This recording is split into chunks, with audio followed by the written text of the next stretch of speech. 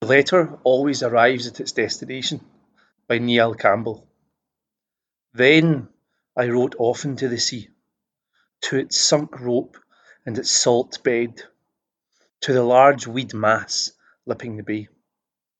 The small glass bottles would be lined along the bedroom floor, ship green or church glass clear, such envelopes of sea mail.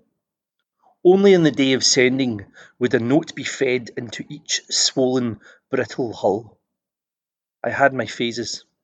For so long it was maps, maps of wader nests, burrows and foxes' dens, maps where nothing was in its true position, my landscape blooming from the surf. Later, I'd write my crush's names onto the paper as a small gift. The caps then tested and wax sealed.